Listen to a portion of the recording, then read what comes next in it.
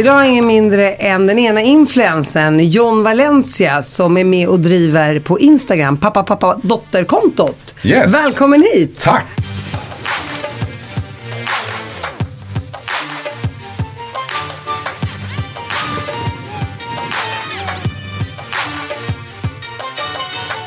Berätta John, du är ju svensk men du är inte född i Sverige. Precis. Och du ser inte så svensk ut. Nej. Även om alla svenskar ser olika ut idag. Men berätta lite om din bakgrund.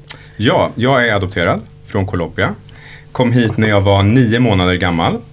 Så hämtade mina föräldrar mig i Colombia då. Och sen så har ju jag blivit såklart svensk med adoptionen. Så därför så kanske jag då upplevs väldigt svensk men kanske inte ser riktigt lika svensk ut om man får generalisera. Berätta om dina föräldrar. Hur kommer det sig att de adopterade dig? Ofrivilligt barnlösa. Biologin funkade inte riktigt. Och med adoption, i alla fall på 80-talet, så fanns det vissa kriterier att man var tvungen att vara gift till att börja med och man var tvungen att vara gift ett visst antal år, man var tvungen att ha en viss ålder, så det var inte bara att göra så att säga, utan det var lite som att tvungen att vara klart innan. Och när man väl sen hade uppnått ålder och varit gift ett visst antal år så var ju alla de här utredningsprocesserna så som det ser ut fortfarande än idag. Och då valde de att inte önska någonting specifikt utan bara ställa sig i kö. Och så blev det helt enkelt jag.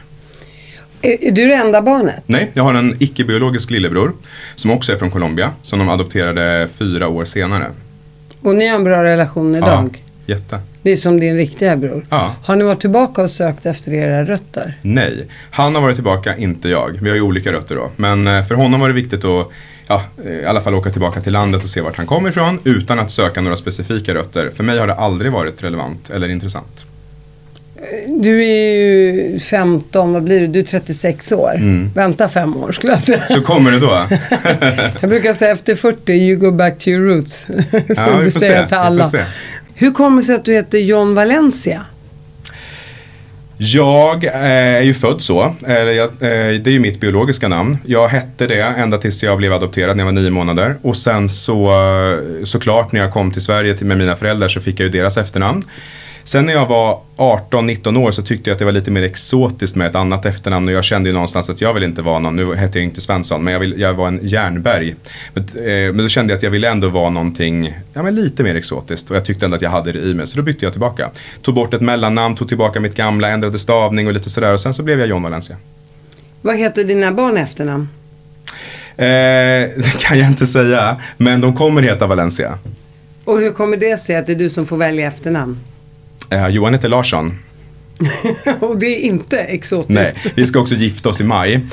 Och då kommer ju han också bli en Valencia. Och då blir alla Valencia samtidigt, är tanken. Halleluja för Valencia då. Eller hur? Ja.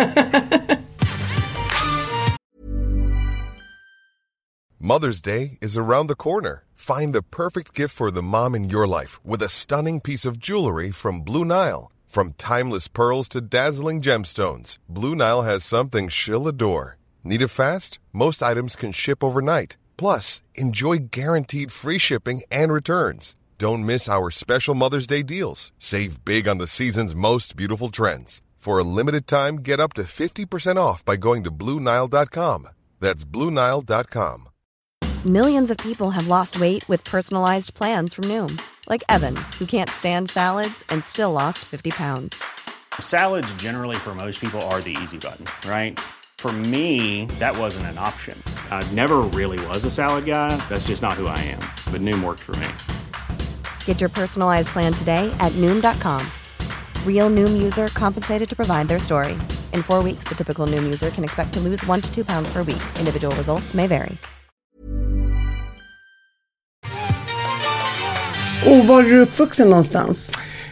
På jättemånga olika ställen. När jag kom till Sverige så bodde mina föräldrar i Luleå, långt upp i norr.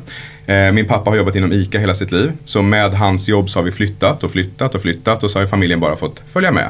Så jag har bott på flera olika ställen och så landade jag här sen som vuxen i Stockholm. Efter många steg på vägen. Var gick du på högstadiet någonstans? I Motala. Och hur var det då? Jag tänker, det kanske inte fanns så mycket invandrare där. Eller, du ser lite annorlunda ut än en etnisk svensk. Nej, det var nog inte min största bit i så fall, för jag är också homosexuell och ung homosexuell med ett icke-svenskt utseende. Men det gick väldigt, väldigt bra. Jag tror att jag var väldigt trygg i mig själv och kände någonstans att jag hade en plats som jag själv valde att ta. Så jag har inte haft några problem varken med rasism eller med främlingsfientlighet generellt, så att jag har klarat mig väldigt lindrigt undan. Och det tror du beror på just din självkänsla? Ja, men kanske lite grann att jag någonstans har utstrålat en självsäkerhet, att jag har trott på mig själv och att jag har varit trygg i vem jag är. Och någonstans är det svårare att ge sig på någon, om man får säga så, när den personen verkar väldigt trygg i vem hon är. Och det tackar vi dina föräldrar för. Det får vi absolut göra. Och vad är det de har gjort, känner du, som har varit så bra för dig? Varit väldigt närvarande, båda två. Sett mig för den jag är och där jag har varit. Och visat enorm respekt och kärlek för allt som jag eventuellt har tagit mig för. Både det som har kanske varit lite mindre bra, men även det som har varit bra. De har alltid varit väldigt närvarande och sett och lyft och peppat i alla tänkbara sammanhang. Och vad skulle du säga varit det som har varit lite mindre bra? Det som har varit svårast är ju kanske att, alltså generellt så tror jag det har varit ganska svårt med identitetsbiten. Den har ju alltid funnits som en sån här litet frågetecken. Det tror jag många adopterade kan känna igen. Men jag har ändå känt mig väldigt stark i att vara mina föräldrars son och att vara svensk fast utlandsfödd. Så jag tycker att det har gått bra, men det är väl den biten som har varit mest utmanande. Vem är jag och vart kommer jag ifrån? Den där känslan kan man ha även om, som jag hade 2 palestinska föräldrar och uppvuxen i Sverige. Också så här, men är jag svensk eller är jag arab? Där blir du ännu mer förvirrad, för att i hemmet ska det vara på ett speciellt sätt och i samhället var det på ett annat sätt. För dig så fanns det bara ett sätt att vara på, det var ju att vara svensk. Precis. Men här blev du väldigt så här förvirrad. Man bara, nej men vi är inte svenskar, nej men okej. Och i skolan var man ju som alla, eller vill man ju vara som alla andra, för det är ju, man har ju det här flockbeteendet. Och varför får inte vi gå i korta kläder? Nej, för du är inte svensk, vi är muslimer. Man bara, okej. Så där kan ju också vara en problematik där man känner att man inte hör hemma någonstans på något sätt. Men språkmässigt pratade ni alltid svenska? Nej, jag pratade arabiska hemma okay. med mina föräldrar, och jag pratade svenska när jag inte var hemma. Jag förstår. Men jag bara säger att man blir förvirrad för att så är arab, är jag svensk, vem är man egentligen? Är jag muslim? Men jag gillar ju griskött, alltså allt är vi bara helknäppt. Ja, jag förstår. Du fick i alla fall en och samma. Ja, en tydlig väg, och det var bara att följa med. Ja, men exakt. Så att jag vet att många adopterade har just det här identitetssökandet i sig. Och vad är jag och hur skulle jag ha varit om jag inte var här? Men jag tror att just det identitetssökandet finner nog många svenskar med invandrarbakgrund också. Jag vet inte om du har pratat med några. Jo, absolut. Och det finns ju många beröringspunkter som vi känner lika inför. Men så tror jag också att för mig i alla fall var det så att om jag vänder på de här stenarna, om jag åker tillbaka och gör den här hitta rötter-resan, vad kommer jag hitta då? Hur kommer det eventuellt få mig att känna, blir det bättre? Blir det sämre? Händer det ingenting? Så jag valde nog att tänka att jag inte ska väcka den björnen som sover, för att jag har inte känt den enorma saknaden. Jag har ändå känt en tillhörighet till där jag befunnit mig och den familjen jag vuxit upp. Så jag har klarat mig väldigt bra med det. Men det är klart att det finns andra historier också. På gymnasiet, är du fortfarande i Motala? Det blev inget gymnasium. Jag kände att det var inte riktigt för mig, så att jag trodde nog inte att det behövdes någon utbildning för att komma ut i yrkeslivet. Jag trodde mycket mer på den här arbetslivserfarenhet, men så tänkte jag, hur ska jag skaffa mig den? För vem vill anställa någon som inte har någon utbildning? Men som tur var så hade jag en pappa som drev företag, så jag tvingade mig in där och tänkte att men här kan jag skaffa mig erfarenhet. Och lyckades såklart få honom att gå med på det. Sen jobbade jag hos honom i flera år inom ICA då, och sen så småningom när jag kände att nu kan jag det här med jobb och sådär, då flyttade jag till Stockholm. Och då var du 18 år gammal? Nej, jag är lite äldre. Jag var 22. Ja, men då jobbade du ju många år innan. Ja, men jag började, ja, precis. Och sen så hade jag, tycker jag själv i alla fall då, skaffat mig en bra koll på vad arbetslivet förväntar sig av en ung vuxen. Och när, från det att du föddes till att du var 22, fick dina föräldrar reda på att du var homosexuell? Det beror på om du frågar mamma eller mig. Men mamma säger sig ha vetat det långt tidigare när jag själv visste det, som många mammor säkert säger. Eller pappor också kanske för den delen. Men jag berättade det för dem när jag var 15. Men mamma hävdar att hon har vetat 10 år tidigare. Hur hon nu har sett det. Men det har säkert funnits tecken eller signaler på att det skulle kunna ha varit någonting där. Men 15, då var jag helt säker. Helt klar med vem jag var. Och kände att nu kan vi prata om det här.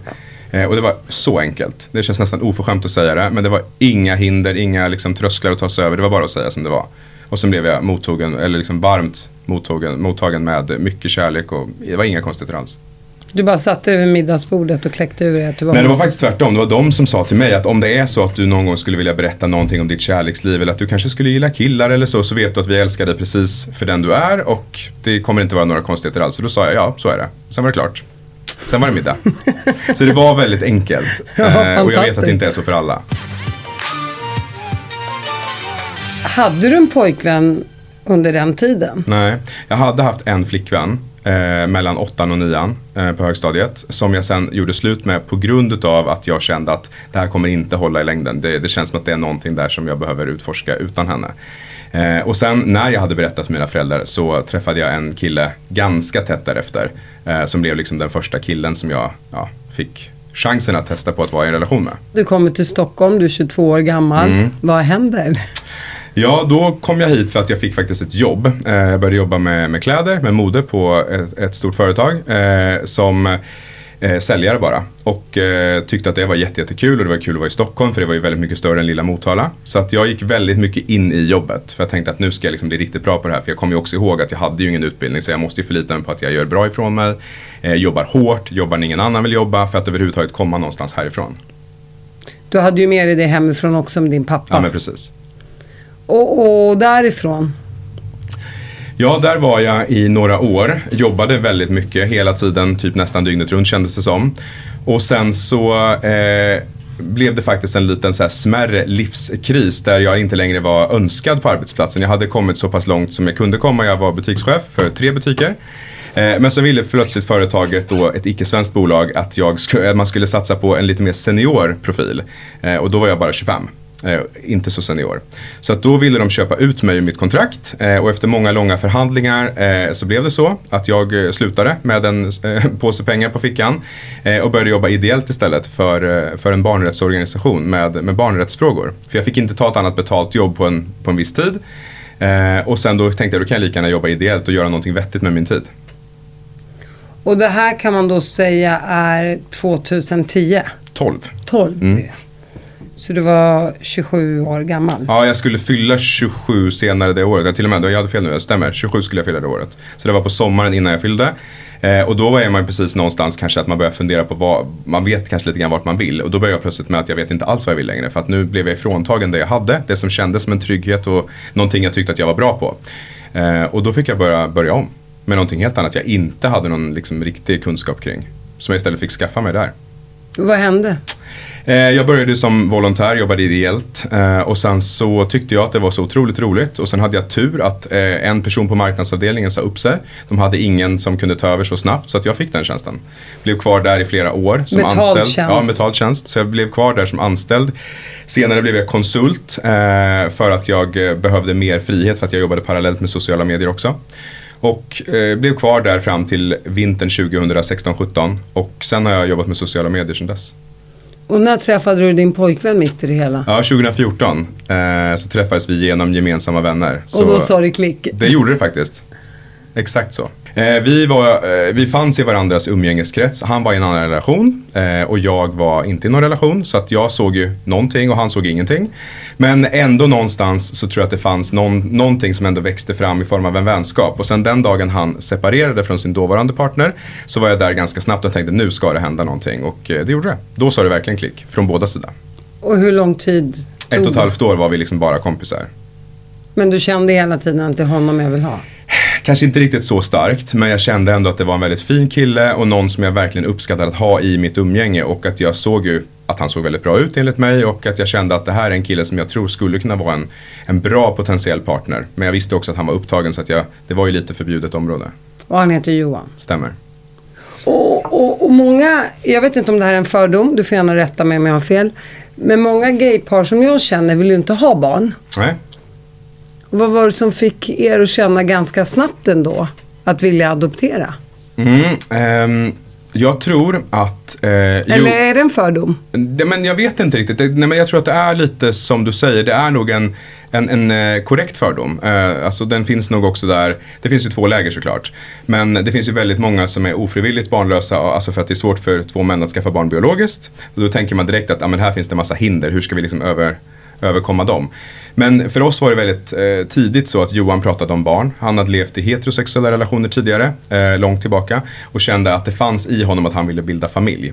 Sen hur vi skulle göra blev ju nästa fråga att diskutera. För mig var det viktigt att göra det icke-biologiskt, eftersom att det är så jag har kommit till mina föräldrar och det är inte viktigt för mig med biologi. Och vi kunde ju inte heller få barn tillsammans biologiskt, så då kände jag att det är bättre att vi gör det här helt utan biologiska kopplingar. Och vi har inte, eller vi hade inte riktigt så bra koll på hur vi skulle kunna göra förutom då att adoptera. Men det landade faktiskt i någonting helt annat, utan vi blev familjehem istället. Vilket det kan ses som en adoption, men det är inte riktigt samma sak. Och vi fick så småningom en tjej härifrån Sverige, från Stockholm, som behövde en ny familj att växa upp i. Så efter många långa vändor hos socialtjänsten med processer och utredningar så blev vi godkända som en familj och var och en för sig. Och det är också märkligt att man ska behöva gå igenom det, men det är ju så det fungerar. Och när vi hade blivit godkända så satt vi bara och väntade, så som processen alltid är, att man blir först utredd själv och sen ska man matchas ihop med ett barn. Och socialtjänsten hittade en liten flicka som hade en profil som matchade våran familj, där det fanns många beröringspunkter i hennes biologiska kontra våran. Som vad då? Hon hade till exempel en homosexuell morfar. En sån sak tror jag socialtjänsten såg som en koppling. Det fanns mycket kultur och musik i den biologiska familjen. Och min sambo är gammal artist. Har jobbat med det halva sitt liv. Så jag tror att de såg att det fanns mycket där som skulle kunna bli bra. För syftet när man gör en familjehemsplacering är att man ska kunna förenas familjerna tillsammans genom barnet. Att man ska inte bara flytta barnet som i en adoption, att man liksom säger tack och hej, nu bor du här. Utan man ska liksom hitta någon form av umgängesform där alla kan älska barnet tillsammans. Så att hennes biologiska föräldrar har ni en bra relation med? Inte föräldrarna, men morföräldrar och farföräldrar och andra runt omkring. Vi har träffat båda föräldrarna, men vi har inte ett nära samröre med dem. Det finns ju alltid anledningar till att man familjehemsplacerar, att man blir omhändertagen. Och det är ofta så att det finns utmaningar eller problematik som gör att man inte kan vara en vårdnadshavare eller förälder. Så de träffar inte sin dotter överhuvudtaget? Nej, inte. Ja, Miriams mamma, Miriam heter hon. Hon träffar sin mamma ibland, inte sin biologiska pappa. Men då måste ni vara med? Ja, självklart. Hon är ju bara 4 år också, så att det hade inte... vi är ju hennes trygghet, vi är ju hennes pappor. Och hon hade inte, eller det hade säkert gått, men både mormor och mamma brukar komma till oss och så träffas vi alla tillsammans. Och då känner ni ändå att självklart ska hon få träffa sin mamma och mormor och så vidare? Det är jätteviktigt, för jag tror att det kommer berika henne och hon kommer känna sig stärkt av att veta att hon har en mamma. För dels är hon ju familjehemsplacerad, men också att hon har 2 pappor. Så det är lite dubbelt unikt, och då är det skönt för henne att veta att jag har 2 pappor, men jag har också en mamma. Är det enkelt i Sverige som ett homosexuellt par att få adoptera svenska barn? Nej. Men vi har ju precis fått en ny liten dotter som vi ska adoptera. Hon är inte adopterad än, hon har bott hos oss lite drygt en månad. Men där var det en helt annan situation, för där var det mamman själv som hörde av sig till oss och ville att just vi skulle bli familj till hennes dotter. Och hon ville adoptera bort sin dotter. Så det vill säga att mamman har själv fått önska oss som familj, och det är ju inte vanligt. Så att jag skulle säga att det är väldigt ovanligt. Men det är också för att i Sverige så är vi väldigt måna om att jobba med kärnfamilj och biologisk familj. Man ska hitta alternativ. Man kanske också ska försöka kämpa även kanske längre än vad det borde göras. Så vi pratar mycket om placerade barn istället för att man liksom adopterar dem.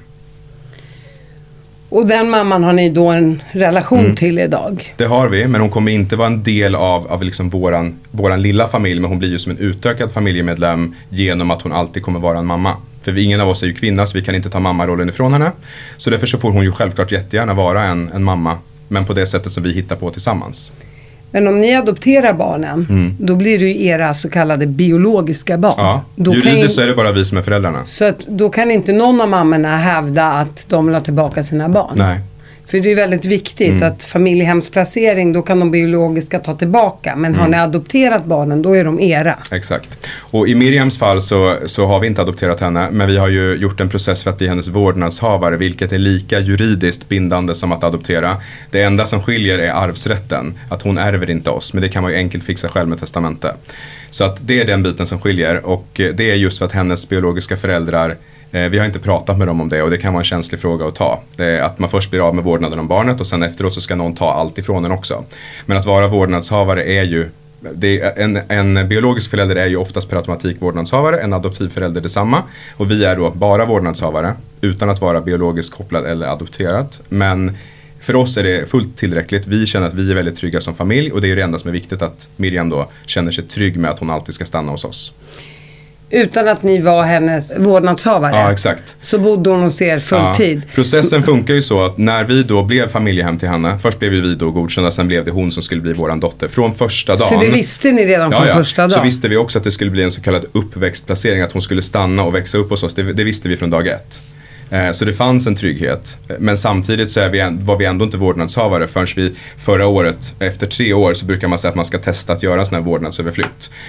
Och nu har vi haft henne i över 3 år. Så förra året så påbörjades den utredningen för att den skulle vara klar, för att vi skulle trygga familjen, just för att det skulle kännas bra för alla. Men under de här 3 åren då, innan ni blir vårdnadshavare, säger vi bara ett scenario här, att föräldrarna då blir fria från sina problem och känner, nej men nu vill vi ha Miriam, nu vill vi ta hand om henne, för nu känner vi att vi klarar av det. Då hade de ju rent juridiskt kunnat ta tillbaka Miriam. Om de hade blivit godkända. Det handlar ju också om vad var det som hände när barnet i fråga blir omhändertaget. Vad var det för problematik? Det kan ju vara jättemånga olika saker. Det kan ju vara ekonomi, det kan vara missbruk, det kan vara precis vad som helst. Vissa saker är ju svåra att komma tillbaka ifrån och vissa saker kanske bara är en tillfällig svacka. Det är det jag menar, så det måste ju vara jobbigt för en del adoptivföräldrar som då har knutit sig an ett barn i 2-3 år. Sen, nej men nu får ju barnet gå tillbaka till sina föräldrar. Men vissa som är familjehem är det ju också som ett jobb. En del tänker sig inte att det ska vara ett familjebildande sätt, utan det ska bara vara liksom ett uppdrag man gör. Att det här gör jag för att hjälpa samhället och de här barnen. De knyter an på ett annat sätt. Vi ville ju bli en familj. Vi var ju barnlösa och ville ju ha ett barn. Och det var ju vi väldigt tydliga med till Stockholms stad som utredde oss, att vi vill väldigt gärna bilda familj. Vi ser inte det här som ett jobb, utan vi ska liksom älska det här barnet villkorslöst och det ska bli vårat barn. Och då matchar ju de också in det i processen, att det är klart att ni ska ha ett barn då där utsikterna är att hon ska stanna. Ryan Reynolds here from Mint Mobile. With the price of just about everything going up during inflation, we thought we'd bring our prices down. So to help us, we brought in a reverse auctioneer, which is apparently a thing. Mint Mobile Unlimited Premium Wireless. How to get 30, 30, bit to get 30, bit to get 20, 20, 20, bit to get 20, 20, bit to get 15, 15, 15, 15, just $15 a month? Sold! Give it a try at mintmobile.com/switch. $45 up front for 3 months plus taxes and fees. Promo rate for new customers for limited time. Unlimited more than 40 gigabytes per month. Slows full terms at mintmobile.com. Hiring for your small business? If you're not looking for professionals on LinkedIn, you're looking in the wrong place. That's like looking for your car keys in a fish tank. LinkedIn helps you hire professionals you can't find anywhere else, even those who aren't actively searching for a new job but might be open to the perfect role. In a given month, over 70% of LinkedIn users don't even visit other leading job sites. So start looking in the right place. With LinkedIn, you can hire professionals like a professional. Post your free job on linkedin.com/people today. Jag tycker ändå att det finns ändå en solskenshistoria i det här, tycker jag någonstans. Ja. Att ni på något sätt ändå är öppna för att de här flickorna ändå ska få ha någon form av relation till sina riktiga mammor, men att det kanske inte funkar för dem att ta hand om sina barn. Och det visar ju bara på att både du och Johan då har stark självkänsla båda två, tänker jag. Det finns liksom ingen svartsjuka eller avundsjuka i det, utan ni vill ju bara att era små tjejer ska må bra. Ja, men och det vill man ju tro att alla föräldrar vill. Det blir lite speciellt med vår familj eftersom att vi är ju dels 2 pappor då, men vi har ingen biologisk koppling till någon av tjejerna och de har ingen koppling till varandra heller, men ändå så är vi 4 en familj. Men precis som du säger, det finns ingen svartsjuka, för vi är inga mammor, men de har varsin mamma och vi kan aldrig ta deras plats och de kan aldrig ta våran. Vi har ju fått det fantastiska privilegiet och fina uppdraget att få vara deras pappor. Att det har ju blivit så genom ödet att de har hamnat hos oss. Och någonstans så tror jag att det har gjort också att vi känner oss väldigt trygga i att vi kan släppa in fler som kan få älska våra barn. Det behöver inte bara vara vi 2. Och därför har vi också valt att öppna upp och visa upp vårt liv i sociala medier, för att vi tänker att det finns plats för hur mycket kärlek som helst. Hur gammal var Miriam när hon kom till er? 11 månader. 11 månader, så då har ni följt henne ändå sedan hon var liten, ja. Exakt. Har ni exakt samma känslor för båda tjejerna? Absolut. Självklart så känner vi ju Miriam bättre, för att vi har ju haft henne ända sedan hon var så liten.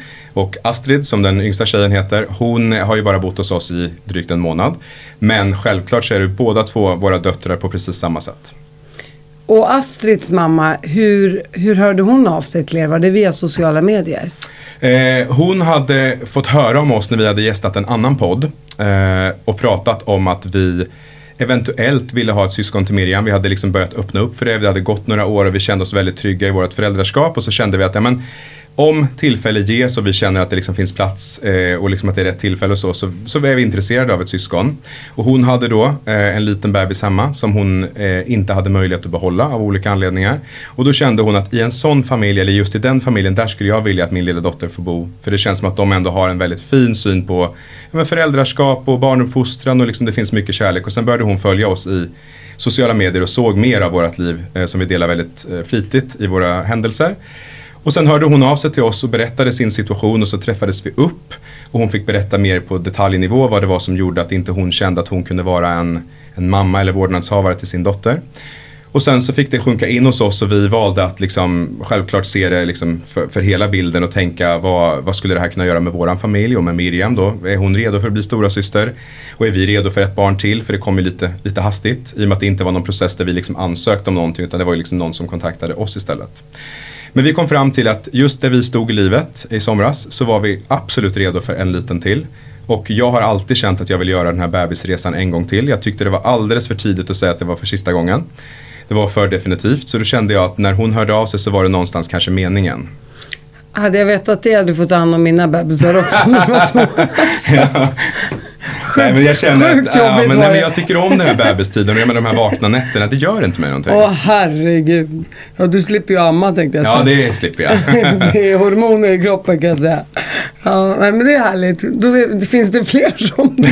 Jag vet inte. Det är kanske någon som hör av sig nu. Ja, jag älskar vakna nätter. Själv börjar man på att gå rakt in i väggen. Men det är ändå härligt. Och hur har nu Miriam och lilla Astrid, hur är det nu att vara stora syster? Jag tycker hon har vuxit liksom en decimeter bara genom att hon är stora syster. Hon pratar alltid om Astrid som att hon är en bebis, att hon ska ta hand om henne.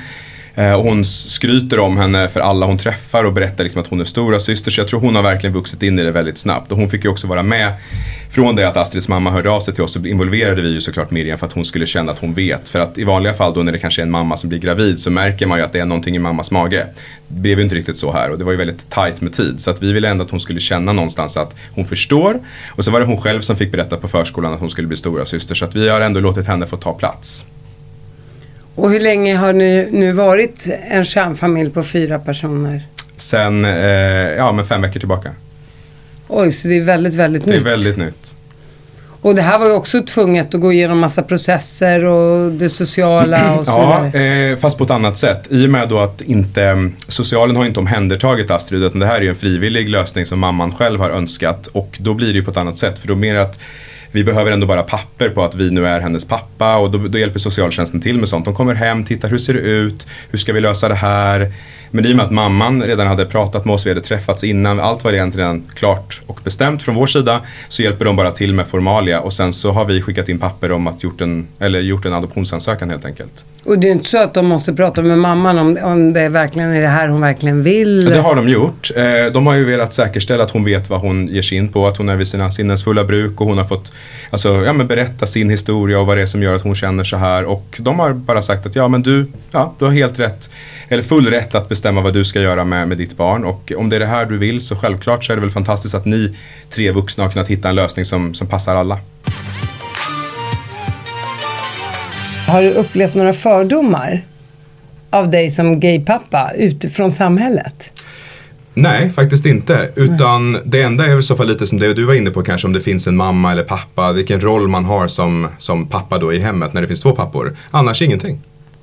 Det är helt otroligt. Ja, samhället är redo för 2 pappor. Ja, visst, det är 2021, kom igen. Exakt. Hur känner de mammorna då, att ni har över nästan 60 000 följare på Instagram, att ni varje dag lägger ut bilder på barnen och ni visar upp ert familjeliv, och varför gör ni det?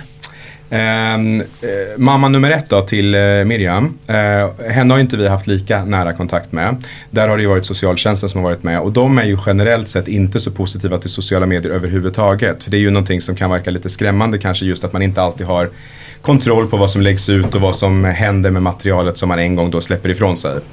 Och det gäller ju vuxna som barn. Men där har vi haft en väldigt tydlig dialog där vi från början, de visste vad vi jobbade med. Det fanns blogg, det fanns Instagram. De har hela tiden känt till att vi är en familj som delar med oss. Även innan barn så delar vi med oss av hur vi mår, vad vi gör, vart vi rör oss. Och sen har de kanske velat att vi skulle vara lite mer restriktiva med vissa uppdateringar. Men vi har ändå haft ett bra samspel tycker jag genom de här åren. Och Miriams mamma och mormor och andra runt omkring vet om och de har varit liksom ändå delaktiga i vissa beslut och det har känts som att vi har gjort en fin resa tillsammans. Och med Astrids mamma så var det ju så hon fick upp ögonen för oss och hon har själv gått ut och berättat att det är hos oss hennes dotter har flyttat eller dit hon har flyttat. Vi delade hennes historia senast igår så hon fick möjligheten att berätta varför det var som det var och hur hon kände och att hon fick också ett ansikte eller fick visa sitt ansikte för våra följare att det är så här jag ser ut, det är jag som är Astrids mamma och så här kommer det se ut från och med nu. Och varför lämnade hon bort sin dotter? Jag tänker om hon ändå har gått ut med det. Ja, hon gick ut med och berättade att det fanns omständigheter som hon inte kände till när hon blev gravid som har gjort att det inte fungerade helt enkelt. Hon har 2 andra barn sedan tidigare.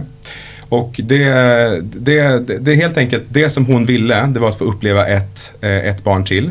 Och hon ville väldigt gärna få vara gravid en gång till och få liksom uppleva den här första tiden med ett barn. Men sen blev det saker som kom fram som gjorde att det inte fungerade helt enkelt. Och hon har inte gått ut med vad exakt så jag kan inte heller göra det. Men saker som hon inte kände till hände vilket gjorde att det blev inte hållbart helt enkelt. Och då behövde hon hitta en annan lösning. Och den lösningen blev vi. Och då har hon kvar sina 2 andra barn som hon tar hand om. Stämmer. Och de kanske också då vill träffa Astrid ibland kan man och då ju får de tänka också jättegärna göra det, självklart. Alltså Astrids familj är numera också våran familj. Det låter bra. Härligt. Ja, men det är härligt. Det är så härligt att höra att det är så mycket som kan bli så positivt. Ja, verkligen. För oftast hör man ju bara om elände. Men det är också så intressant att veta vad som händer när man familjeplacerar sitt barn och när blir man av med barnet och vad är det att vara vårdnadshavare, vad händer när man adopterar bort ett barn, att man aldrig liksom, man måste vara medveten om vilka val man väljer att göra i livet. Och det var också därför som Astrids mamma ville gå ut med sin historia, just för att det finns säkert många mammor eller pappor som känner att just nu så kanske jag inte räcker till, antingen så är det permanent att det här fungerar inte, eller så är det att under en period nu så klarar inte jag det här. Och då finns det olika alternativ, det finns ju jourhem där man kan få hjälp eller avlastning en kortare period, några månader, för att man kanske inte, det finns inte plats eller möjlighet just nu.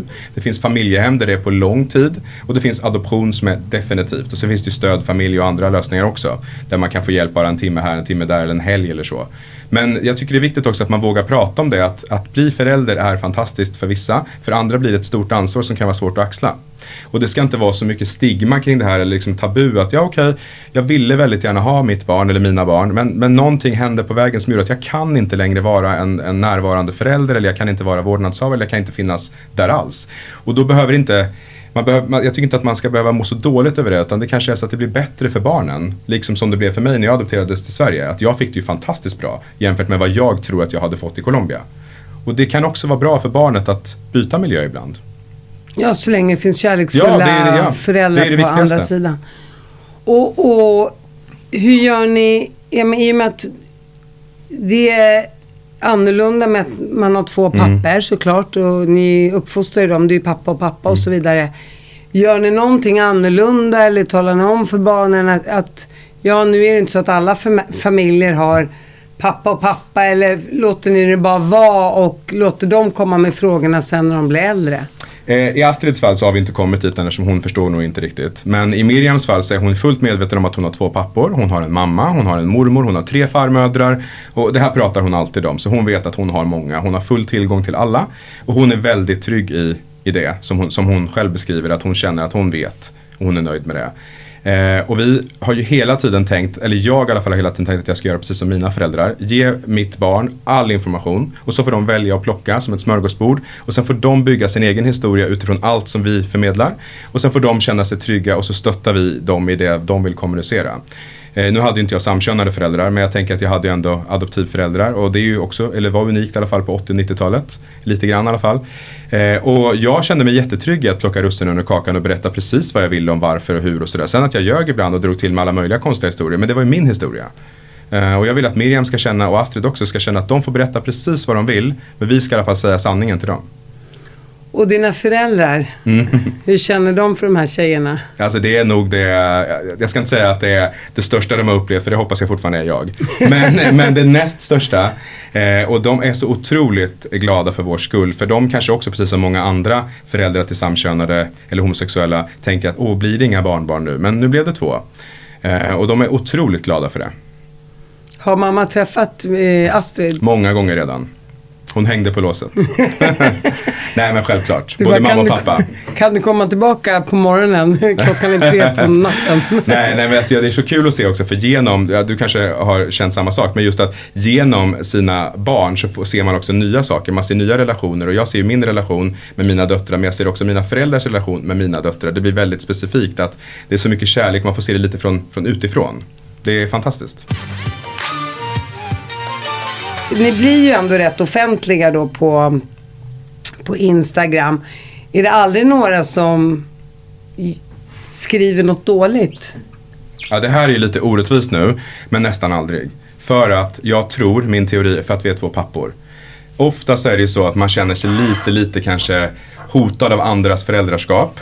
Men jag tror inte, för det är oftast, vi har 95 eller 96% kvinnor som följer oss. Som då är i ungefär samma ålder, alltså i småbarnsåren eller liknande. Och de känner sig inte hotade av pappor, de kanske mer känner sig hotade av andra mammor. Och istället vill man hjälpa oss och stötta oss och komma med kärlek, tips och råd. Så vi får bara fina kommentarer. Vi får nästan aldrig någonting annat. Och vad ger ni för goda tips och råd, tänkte jag säga? Ja, vi ger inga råd, de vill ge råd till oss. Ja, de vill ge råd till er. Nej, men de tänker kanske att män, alltså så som kanske deras egna män, jag vet inte vad de har för referensramar, men att vi kanske inte är lika bra på det här med hushållssysslor, eller att vi kanske har lite svårare för de här modersgrejerna som de upplever. Så de kommer med jättemycket bra tips på allt ifrån såna här husmorsknep till hur man ska liksom få bort fläckar av kaffe på kläder eller vad det nu skulle kunna vara, eller såna här barnmats orangefärgade grejer som sitter på kragar och sånt. Det är mycket så, komma med fina tips. Det lät ju som att det är nästan ni som ska betala dem. Ja, exakt.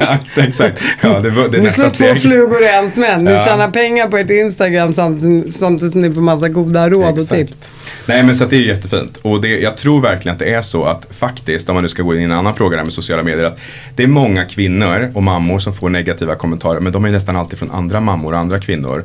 Och jag brukar alltid säga det, att om inte kvinnor stöttar varandra, då har vi problem, alltså då har vi verkligen problem från början. För att vi måste börja med att alla, alltså kvinnor stöttar kvinnor, och att vi män också ska liksom förstå det här med jämlikhet och att vi gör det här tillsammans. Och oavsett om du är en mamma eller pappa eller vad du är, så behöver vi inte kritisera varandra i vårt föräldraskap. Det är nog med jobbet ändå.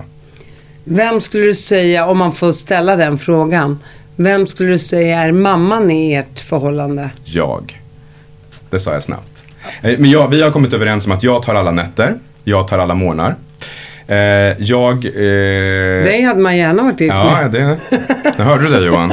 Jag tvättar, jag älskar att tvätta. Jättekonstigt, men jag har alltid gjort. Jag tycker det är kul att sortera och jag tycker liksom så här, det är kul att fixa med det där. Du vet att det börjar bli irriterad. Ja, jag förstår det. Jag ser att du tuggar frenetiskt där borta. Jag lagar ingen mat dock. Skulle aldrig falla mig in. Det är inte alls min grej. Jag är inte intresserad av matlagning. Och jag städar inte heller. Men de andra sakerna gör jag gärna. Och jag har inga problem att hämta och lämna på förskolan. Jag kan packa alla väskor och jag ser till att allting finns. Full koll på så här vart allting ligger. Så jag är väl då mer kanske mammig, om man får verkligen generalisera. Och Johan är en typisk pappa enligt mig. Är det så i de flesta homosexuella paren att det finns en tydlig roll där någon är mamma och någon är pappa? Ja, men det här är en intressant fördom. För det får man ändå säga att det är. För det är den här frågan får vi alltid. Vem är tjejen i ert förhållande och såna här saker? Jag tror att samhället vill gärna att det ska vara så. För man vill liksom placera i fack. Man vill att det ska vara någon som är kvinnan och någon som är mannen i ett förhållande. Men jag tror inte att det alltid är så. Jag skulle inte säga att Johan eller jag är kvinna eller man. Jag skulle säga att jag är som Johan, jag är mannen. Ja, men det är bra. Det kan du se, va? Jag känner ändå att det är en fast hand. Du leder familjen framåt. Jag vet inte om det är så. Men i vår familj så är jag i alla fall mer åt det här hushållssysslorna. Men är det dig då till exempel Miriam springer till någon har ramlat? För det är ju alltid någon förälder något barn springer till. C'est moi. Men det är också för att jag var föräldraledig med henne. Och det blir alltid, oftast är det ju mamman som är hemma först för att det kanske är amning och sådana saker. Så jag blev väl mamman då eftersom att jag var hemma med henne. Och jag var hemma i lite drygt 1 år och sen var det jag som skolade in henne på förskolan. Och jag har varit vaken varenda natt med henne sen, om det har varit någonting. Så det är klart att jag blir en trygghet på det sättet. Och så kanske Johan då som startade företag precis samtidigt som vi blev föräldrar. Bad timing. Men då var ju han borta mycket och kom hem och var liksom den roliga föräldern. Och jag var den här tråkiga som var full av liksom kladd och skit och allt sånt där. Så att det var 2 helt olika roller. Den här gången är vi hemma båda 2. Så att jag vet inte, det ska bli intressant att se hur det blir för Astrid. Hon springer varannan gång. Ja, än så länge så springer hon ingenstans. Men vi får se. Nej, så småningom så kanske, ja, vi får se. Men jag tar ändå alla nätterna. Känner du att du vill ha fler barn? Nu är vi ju precis alltså i det här första. Så att just nu känner jag mig väldigt, väldigt nöjd. Och faktiskt väldigt välsignad och liksom så här privilegierad att ha fått 2 döttrar. Trots att i vissa delar av världen så hade det här aldrig hänt. Alltså i Colombia hade det aldrig hänt och i många andra delar det är liksom så här, det, bara min livsstil är det dödsstraff på. Så att nej, jag är jättenöjd. Jag hade inte tackat nej om tillfälle hade kommit upp, men jag vet att Johan känner sig väldigt nöjd med stort V. Du känner inte att du, eller ni skulle jag vilja säga, du är inte ensam i förhållandet. Ni, Bettina, ni känner inte att ni vill ha en kille? Det ville vi från början. När vi ansökte hos Stockholms stad, innan Miriam kom, så hade vi önskat en pojke. För vi trodde, naivt nog, att det är lättare med en pojke om man är pojkar själv, eller män. Och det sket de blanka 17 och hörde av sig och sa, vi har en liten flicka till er. Ja, tack, sa vi. När vi hade fått presenterat för oss liksom bilden runt omkring. Så att vi trodde att vi ville ha en pojke för att vi trodde att det skulle bli logistiskt sett enklare. Men det här blev hur bra som helst. Och det var jättebra tycker jag att det blev en flicka till. För det var så skönt med en flicka. Jag känner att det har varit jättebra med Miriam. Så det var fantastiskt att få en lilla syster till henne. Och känns det, jag tänker, du har en bror, jag vet inte hur det är med Johan. Ja, men då kommer de här utbrotten, de här tjejsakerna. Men du kanske känner igen dig i det. Du kanske själv ville att vara flicka som barn, vad vet jag, men... Nej, alltså, men jag förstår precis vad du menar. Den här tonårstiden som alla pratar om, att vänta ska ni få se om några år, 10 år så är det liksom kaos. Men jag har hört någonstans, och du får gärna liksom fortsätta lura in mig det här om det är sant eller inte. Men att om det är vilda barn så kan de bli lite lugnare i tonåren. Ja, det finns de som säger så. Jag menar, vissa har ju bokstavskombinationer och det försvinner nog kanske aldrig. Nej. Men jag tror trygga barn blir bra barn i slutändan. Ja, okej, men det så kan man ju säga, eller hur? Det där tar jag till mig. Men får man mycket kärlek och mycket trygghet, och precis som du själv har varit uppvuxen, dina föräldrar verkar ha gjort ett fantastiskt jobb med dig, och det vill du ju överföra på dina döttrar. Självklart, och sen är det väl så att många säger att man får inte mer än vad man klarar av. Som förälder eller generellt i livet, tänker jag. Så att jag hoppas ju att det liksom, någonstans så vet jag vart min gräns går, så ligger vi lite under den.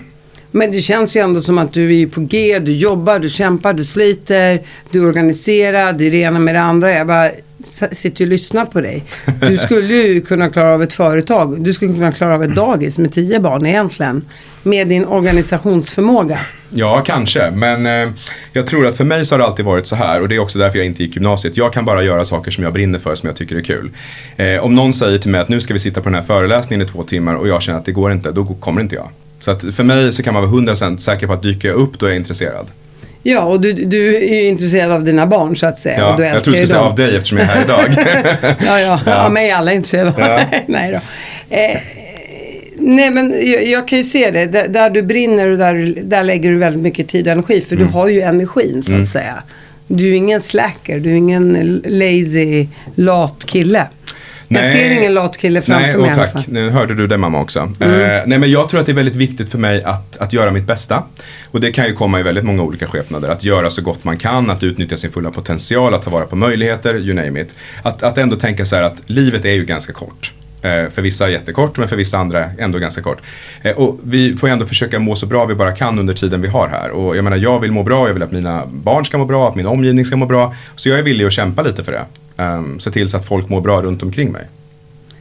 Och jag bara tänker med din mamma här, hur känns det att få då helt plötsligt ha 2 barnbarn som är tjejer? Hon har ju bara varit van med killar. Jag tror hon är så glad. För mamma ville nog gärna ha en dotter. Jag tror också att hon hade velat ha fler barn, men pappa kände nog att nu får vi lugna oss lite. Nu har vi 2 söner, jag har en karriär att ta hand om här. Nej, men jag tror att mamma är otroligt glad för 2 tjejer, för att jag tror att hon ändå är en typisk flickmamma. Hon har också fått 2 homosexuella söner. Min lillebror är också homosexuell, gift. Så jag tror Hur lyckas man pricka rätt 2 gånger? Ja, fint att du sa pricka rätt. Ja, du kunde ha sagt något annat där. Nej, men jag tror att mamma egentligen har det där i sig att kunna, egentligen tror hon kan vara mamma till vem som helst, för hon är för mig världens bästa mamma. Men jag tror att hon verkligen hade velat ha en dotter. Och nu kanske det ändå kan få bli lite så. Att hon får känna liksom att hon har dotterdöttrar. Bor de i Stockholm? Delvis. De bor på min mammas släktgård som har funnits i familjen sedan slutet på 1500-talet. Men så har de också en lägenhet här. Säger jag och pekar. Jättefint i podden. Och hon kanske kommer vara här oftare nu när det finns 2 barn. Det tror jag, absolut. Din bror, vill han ha barn? Inte alls. Inte speciellt barnintresserad. Han har aldrig varit barnvakt heller till Miriam. Men de har hund, så jag tror att det är väl det då. Det är det de har valt. Men det var det vi pratade om tidigare. Att många homosexuella par kanske väljer bort barnen. Att de kanske är lite mer stereotypt homosexuella, om man kan dra åt något håll. Att de lever lite mer så som stereotypen tänker. Att det är liksom 2 män, en hund då istället för barn. Lever ett typiskt cityliv. Mycket så här mat och ute och röra sig i vimlet istället. Känner du att det är viktigt för er att hänga med andra homosexuella par med barn? Ja, det finns ju inte jättemånga att välja på. Så att nej, vad jag säger på den frågan. Och vi har väldigt få homosexuella vänner generellt. Vilket kanske inte heller passar in i den här stereotypa rollen. Vi har väldigt många vänner som har barn, men inget annat killpar eller tjejpar. Så ni bara kör på, så att säga? Ja, vi bara tuffar på. Och hur ser ert liv ut om sådär 5 år? Ja, det beror på vem du frågar. Frågar du mig så är jag jättenöjd med som vi har det just nu. Frågar du Johan som alltid är på väg någonstans, så är han säkert i något varmare land. Han är liksom någon helt annanstans. Familjen har flyttat liksom kanske till Spanien, vad vet jag. Men fortfarande jobbar på och kämpar på. Johan är väldigt, väldigt kreativ och jag är väldigt strukturerad. Vi jobbar med varandra från morgon till kväll. I företag, i föräldraskap, i relation. Så vi sitter ihop hela tiden. Så det är ett under att inte han sitter här utanför och väntar på mig. Och hur känns det då? Är det inga påfrestningar för relationen? Jag tror att det kan bli vad du gör det till. Du kan välja att liksom försöka se det för vad det är. Och kanske använda det till styrka istället i relationen. Att det kan bli ännu bättre. För vi är både varandras kollegor. Mom deserves the best, and there's no better place to shop for Mother's Day than Whole Foods Market. They're your destination for unbeatable savings, from premium gifts to show-stopping flowers and irresistible desserts. Start by saving 33% with Prime on all body care and candles. Then get a 15-stem bunch of tulips for just $9.99 each with Prime. Round out Mom's menu with festive rosé, irresistible berry chantilly cake, and more special treats. Come celebrate Mother's Day at Whole Foods Market. Imagine the softest sheets you've ever felt. Now imagine them getting even softer over time. That's what you'll feel with Boll & Branch's organic cotton sheets. In a recent customer survey, 96% replied that Boll & Branch sheets get softer with every wash. Start getting your best night's sleep in these sheets that get softer and softer for years to come. Try their sheets with a 30-night guarantee. Plus, get 15% off your first order at bollandbranch.com. Code BUTTERY. Exclusions apply. See site for details. Partner, alltså allt det där. Men du kan ju också välja att se det liksom som någonting skitjobbigt, att du får ingen egen tid. Du kan liksom aldrig göra någonting själv, du förlorar din egen identitet. Men vi har nog valt att se det som en styrka. Vi har tidigt insett att vi är så olika. Och jag är bra på det där och Johan är bra på det där. Och tillsammans blir vi riktigt bra på fler saker. Så ni konkurrerar inte ut varandra, eller ni går inte på varandra, utan ni kompletterar varandra? Ja, exakt. Det skulle jag säga. För att det låter ju som att man skulle kunna gå varandra på nerverna. Och gud, vi jobbar ihop, vi har samma jobb. Jag står knappt ut med honom. Sen ska jag se honom på jobbet och sen hemma och sen... Ja, nej, men det blir ju så. Och du tycker inte att tjejerna liksom... Att det är påfrestningar för förhållandet. Utan du tycker att det funkar bra, så att säga. För att för många småbarnsföräldrar så blir ju påfrestningar på förhållandet. Många separerar ju också redan första året. Jag tror att det också handlar om att mina föräldrar har varit gifta i 40 år. Och i den generationen var det ju väldigt vanligt att man valde en partner, sen blev det den. Idag så är det ju på ett annat sätt. Men jag tror att Johan och jag verkligen är en perfect match. Om man får vara så klyschig och säga det, så tror jag att vi hittade varandra, eller jag hittade honom, i exakt rätt tid i livet. Ja, du var ju kvinnan och det är kvinnan som väljer mannen. Exakt. Har du tänkt på den? Nej, första gången, men nu ska jag alltid tänka på det. Nej, men jag tror verkligen det. Och jag tror att hade vi träffats 5 år tidigare hade vi inte varit ihop idag. Hade vi träffats senare kanske inte heller. Det var exakt då vi skulle ses. Vad säger man? Timing? Exakt. Perfect timing, perfect match. Tack för att du kom hit. Tack.